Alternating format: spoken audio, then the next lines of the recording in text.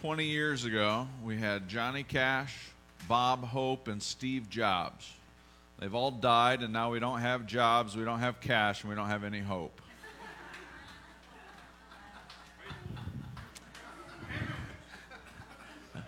That corny joke for you is just set up for you. We're going to talk about hope today, what hope looks like in our world, and what hope we have in Jesus Christ. If you would start with me with prayer, please.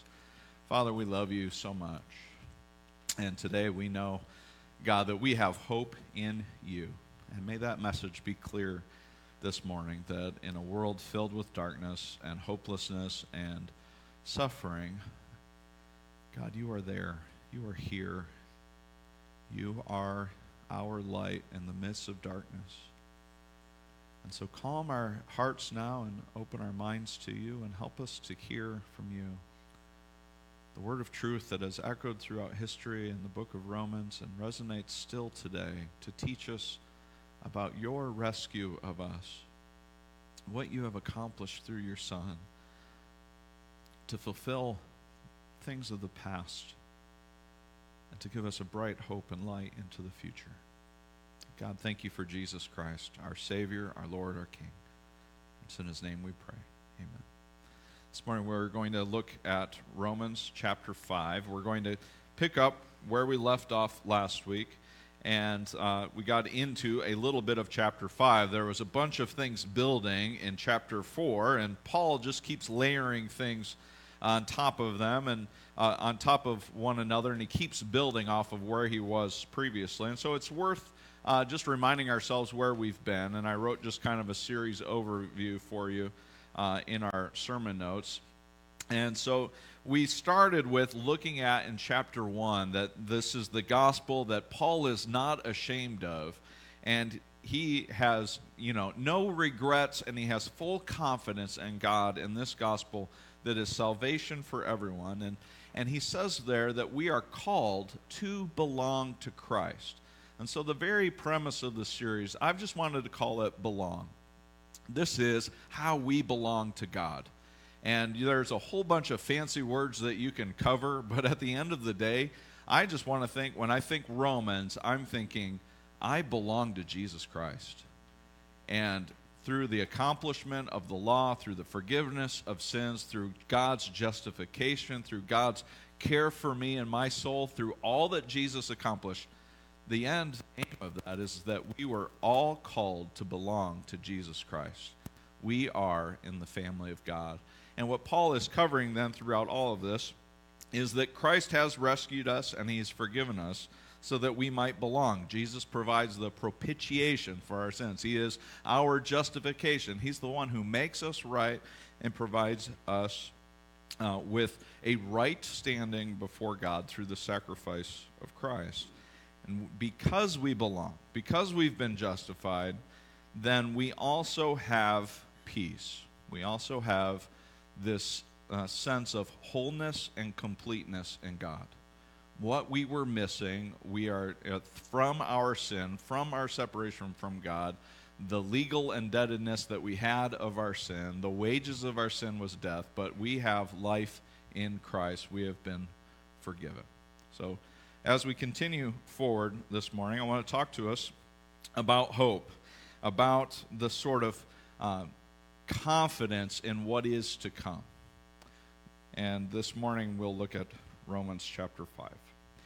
Therefore, since we have been justified through faith, we have peace with God through our Lord Jesus Christ, through whom we have gained access by faith into this grace in which we now stand. And we boast in the hope of the glory of God. I was really taking a moment this week to think about the word boast. When we say the word boast, or we say they're boastful, there is a lot of negative connotations to the word boast, right? And so sometimes when we are reading the Bible, we need to be careful not to bring our sort of negative connotations around a word and kind of overlay that meaning onto the phrase. We need to actually take a moment and say, what is the word boast? What does it actually mean? And it's to have great confidence in. Now, what we experience is or at least what I experience, is interacting with 15, 16-year-old boys, especially on the football field, and they have this sort of boastfulness where it's an overconfidence in their abilities. Have you ever experienced a teenager have overconfidence in their abilities? And then they communicate that to you, and there's nothing more pleasurable than when they get humble pie, right? It's like, ooh, they had that coming. And we celebrate it because we had our own humble pie moments where we were overly confident. And so if we just take it at the base meaning and say, okay, set aside all of the negative connotations that we have to it. The meaning of the word boast there is to have a great bit of confidence in something or someone. And so what Paul is saying is, I have great confidence in the hope of the glory of God. He is willing to say that there are three things in his life, and he's going to show that to us in the book of Romans here in chapter 5. Three things that Paul has great confidence in. And one of them is that we can hope in the glory of God. That there is a day coming, and I think when we think the glory of God and the praise that is due him, the praise that is in heaven now that will be praises here on earth, when God makes all things new and restores heaven and earth, when he heals the nations, there will be a celebration and glory given to God. And I think Paul is saying, I have great confidence in this. A day is coming in which God will be truly glorified as he should be. And you should have hope in this. We can hope and have confidence that God will be glorified.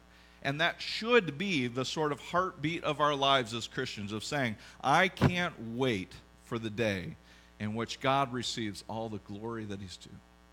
When heaven and earth are made new, when sickness is done, when death is no more, when pain and separation and all that has hurt us is done away with, and God has restored and made everything new, that will be the day in which we glorify God with all that we are, all that we have.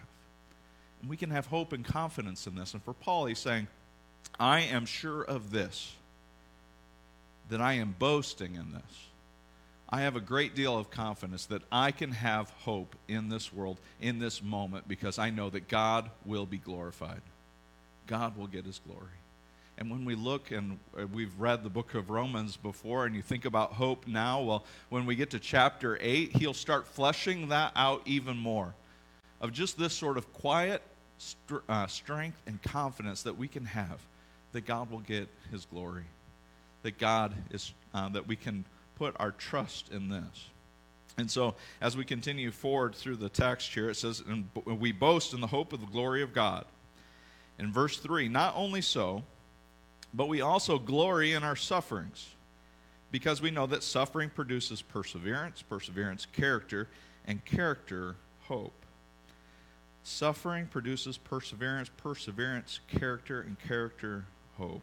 When we go through difficult times, as we all have, Paul says, you can have such confidence because we have peace in God, because we belong, because we're justified, because we're forgiven, because we have a life in Christ. We can endure suffering. And that is a concept that is foreign to us as a culture. When you think about our culture, we do everything we possibly can to avoid suffering.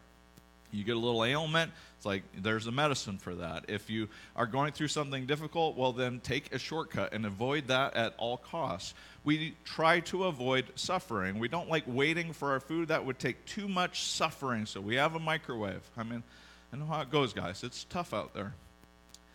We face in a culture, in a world that doesn't want to endure everything. And so when Paul says that our suffering produces perseverance, our perseverance produces character, and our character leads us to hope, it's a sort of refinement process that all of that goes through. And our avoidance and our unwillingness to go through difficult things keeps us from reaching and understanding what true hope is.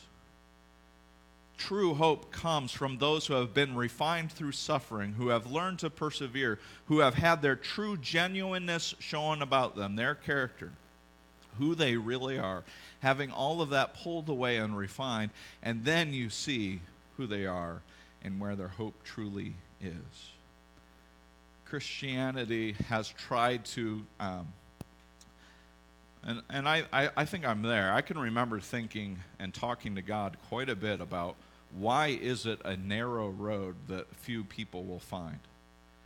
And I've always talked to God about, why did you say it's a narrow path and few will find it? Why can't we broaden the path, Jesus, so that more people will find it? This week I was on a field trip with Audrey. We went to, she's not right there. She's not going to help me. Mary Lee. It's over near Albion, and it's a nature preserve. And there was a wide path. Well, it got a little bit narrower for the kids, and a little bit narrower, and you had to get into a straight line. And third graders are excellent at staying on the path.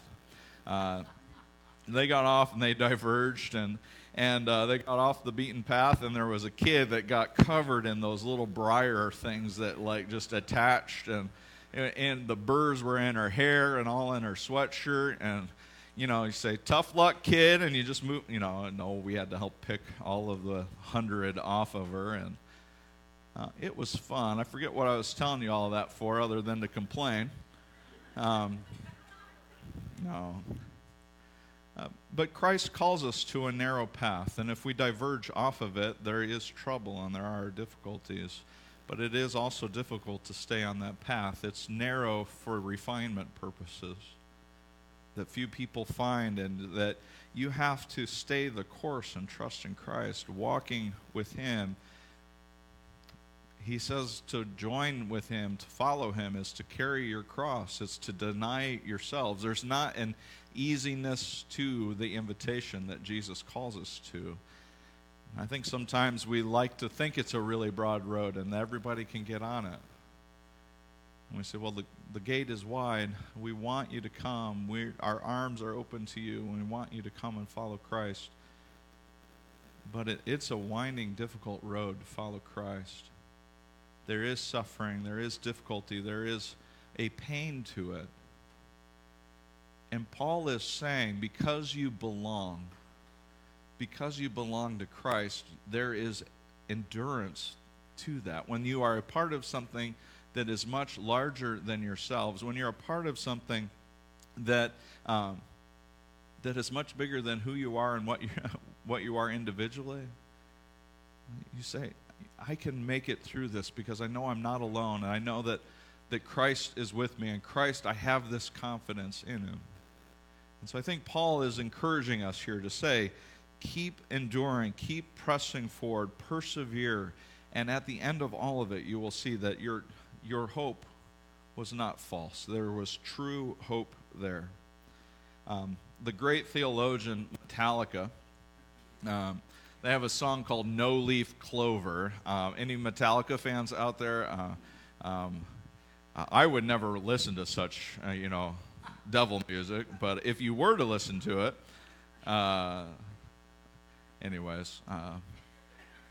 you shouldn't lie from the pulpit, but all right, I listen to Metallica from time to time, especially when I was younger, and they have a song called No Leaf Clover, and in the song, it's a slow build, and it talks about this light that's at the end of the tunnel, and this light that's at the end of the tunnel, it turns out it's a freight train coming your way, and then the guitar solo goes, and it's pretty awesome. I would play it if you wouldn't fire me, but the song No Leaf Clover it's you're dead out of luck. A clover with no leaves, it's like it is the opposite, and that's the way the world looks at life. They think, okay, this light at the end of the tunnel might be the thing that I'm hoping for. It's going to be something good. And the more time you spend with people who are outside of Jesus Christ, they think that this light will be something good for them, and it ends up being just another bad thing. And life comes at them like it's a freight train, and it plows them over, and they are constantly in bitterness and brokenness and hurt and suffering. Do you know people who are dead out of luck and never have a good thing go their way? And we are called out of that mess. We actually have a light that is dawned, and it may be distant, but that light is good. And we look at the world not as though it's a no-leaf clover and dead out of luck and a freight train coming our way. Rather, it is the train of the gospel of good news that speaks light into this world and is hope. It is filled with hope, real hope. a real genuineness to it. And Paul is saying you can have so much confidence in the goodness of God. Listen to him, trust him, know that he's there for you. Because you belong to Christ, there is hope for you today. Because you belong. And so we look at, as we continue through this, and he says, and hope does not put us to shame, because God's love has been poured out into our hearts through the Holy Spirit who's been given to us. He's given you his Spirit. His love has been poured out for you. We can hope because Christ has given his life for us. God's love has been poured into your heart. You can have hope because God's love is in you. And then he expounds on God's love in verse 6. You see, at just the right time, when we were still powerless, Christ died for the ungodly. Very rarely will anyone die for a righteous person, though for a good person someone might possibly dare to die. But God demonstrates his own love for us in this: while we were still sinners, Christ died for us. Christ died for us. And so we have this comfort knowing that God's love is in us. It gives us hope to press forward in life's most difficult circumstances. Since we have now been justified by his blood, how much more shall we be saved from God's wrath through him? For if we, while we were God's enemies, we were reconciled to him through the death of his Son, how much more, having been reconciled, shall we be saved through his life?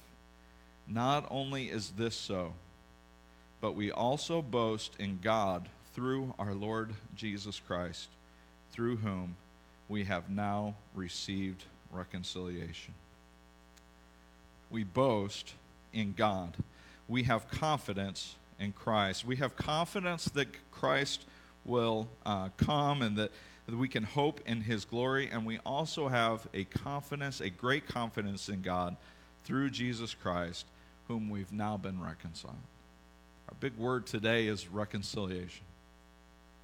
We were separated from God. We were broken. We were sinful. But God, through the justification of sins, of a new life in Christ, we have had our relationship restored with God. And so I love how my friend Mark shared with us this week of just the connection here. And justification is caring for our legal indebtedness. It's renewing of our covenant relationship with God.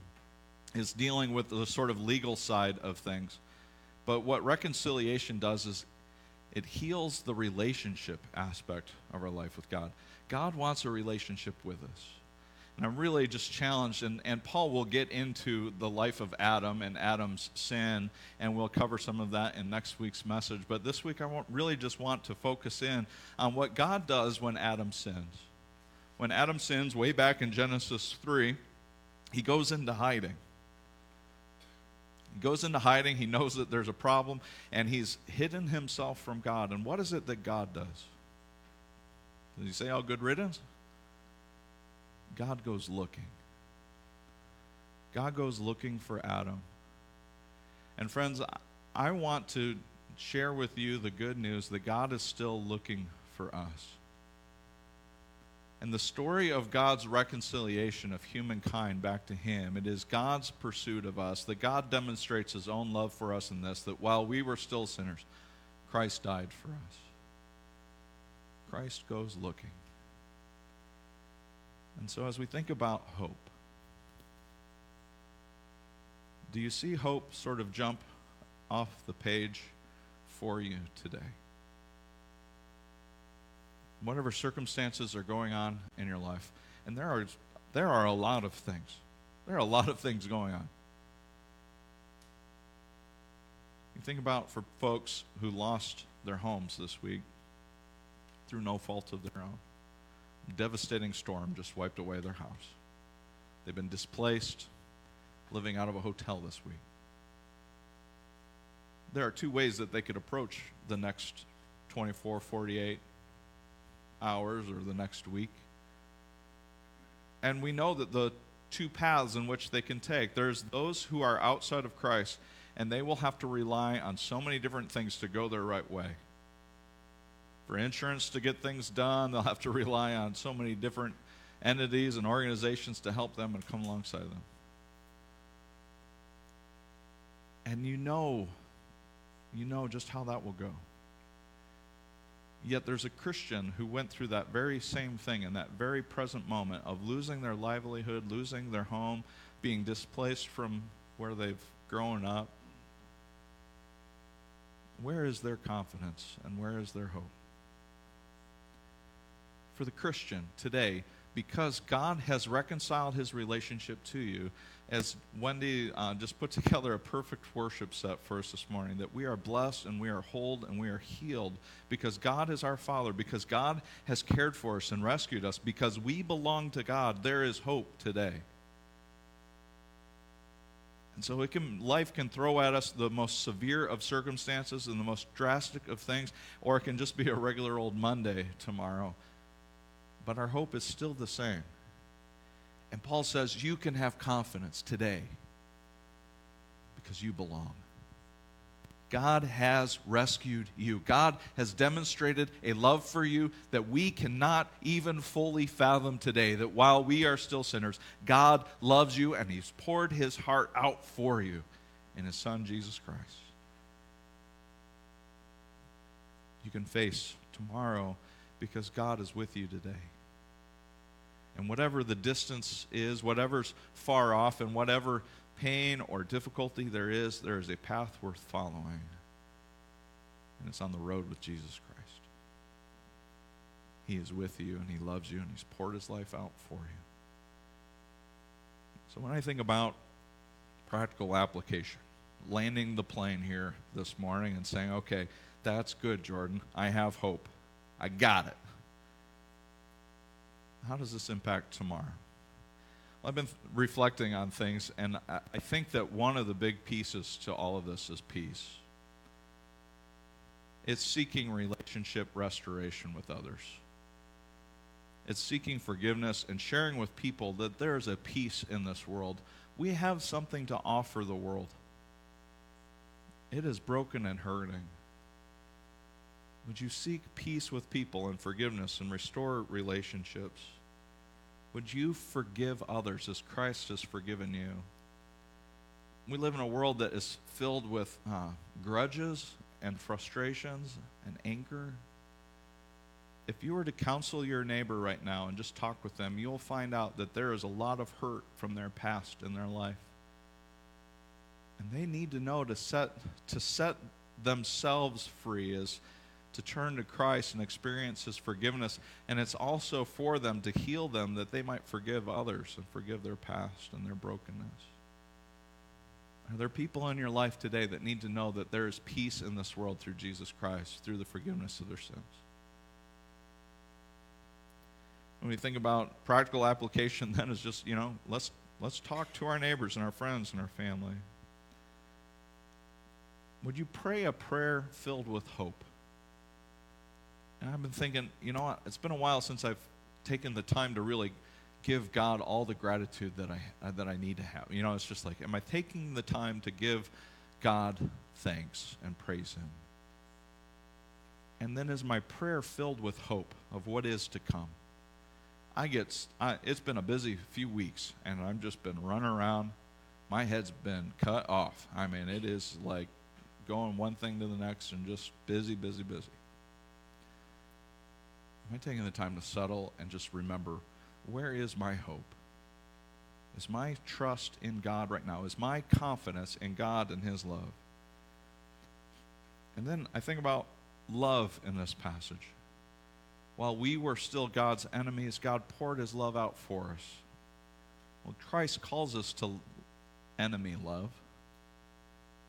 And we don't, I don't have, like too many enemies, but there's a couple of them. I have a few Newmans in my life. Metallica and Seinfeld. You guys are really getting rich sermon material today. Man, your pastor's so deep.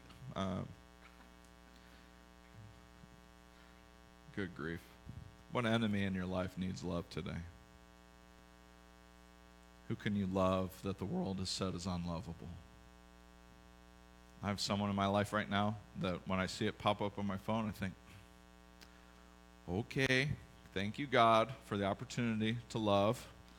Now you're all wondering who it is. I'll tell you for $5, but who can you love that's difficult to love? Because that's the story that comes out in Romans 5. God going through a great rescue mission to love the unlovable, to rescue those who needed saving, to reach out his love for us. And ultimately it comes down to the way that Paul fleshes it out in 2 Corinthians 5, and this is where we'll land the plane. 2 Corinthians 5:11. Since then we know what it is to fear the Lord. We try to persuade others. What we are is plain to God, and I hope it is also plain to your conscience. We are not trying to commend ourselves to you again, but are giving you an opportunity to take pride in us so that you can answer those who take pride in what is seen rather than what is in the heart. If we are out of our mind, as some say, it is for God. If we are in right mind, it is for you. For Christ's love compels us, because we are convinced that one died for all, and therefore all died. And he died for all, that those who live should no longer live for themselves, but for him who died for them and was raised again. And so from now on, we regard no one from a worldly point of view. Though we once regarded Christ in this way, we do so no longer. Therefore, if anyone is in Christ, the new creation has come. The old has gone, and the new is here. All this is from God, who reconciled us to himself through Christ and gave us the ministry of reconciliation. That God was reconciling the world to himself in Christ, not counting people's sins against them, and he has committed to us the message of reconciliation. We are therefore Christ's ambassadors, as though God were making his appeal through us. We implore you, on Christ's behalf, be reconciled to God. God made him who had no sin to be sin for us, so that in him we might become the righteousness of God. He's calling you to be his ambassador, to go into the world and share the hope of forgiveness of sins and a new life in Christ. Would you be his ambassadors this week? Let's pray. God, we love you so much. Thank you for today. Thank you for the forgiveness and the mercy, the grace, the love, the peace, the justification, the righteousness, the wholeness, and the hope that we have today in you. All because of the faithfulness of Jesus Christ, our Lord and our Savior. Today, God, I pray that you would stir in our hearts a desire to seek you in your ways. And God, help us today to see those who need loved, those who need your care and your love and your mercy. Help us, God. Help us to love those who need your love the most. Help us to be a people of peace and hope, that people look to us and they wonder, why can you be so hopeful in this moment? Lord, and let us tell them we are hopeful because we belong to a risen Savior. We are peace-filled because we have belonged to one who has overcome the world. We are strengthened because we belong to Jesus Christ, our hope and our strength. May we boast and have great confidence and assurance that Jesus is King.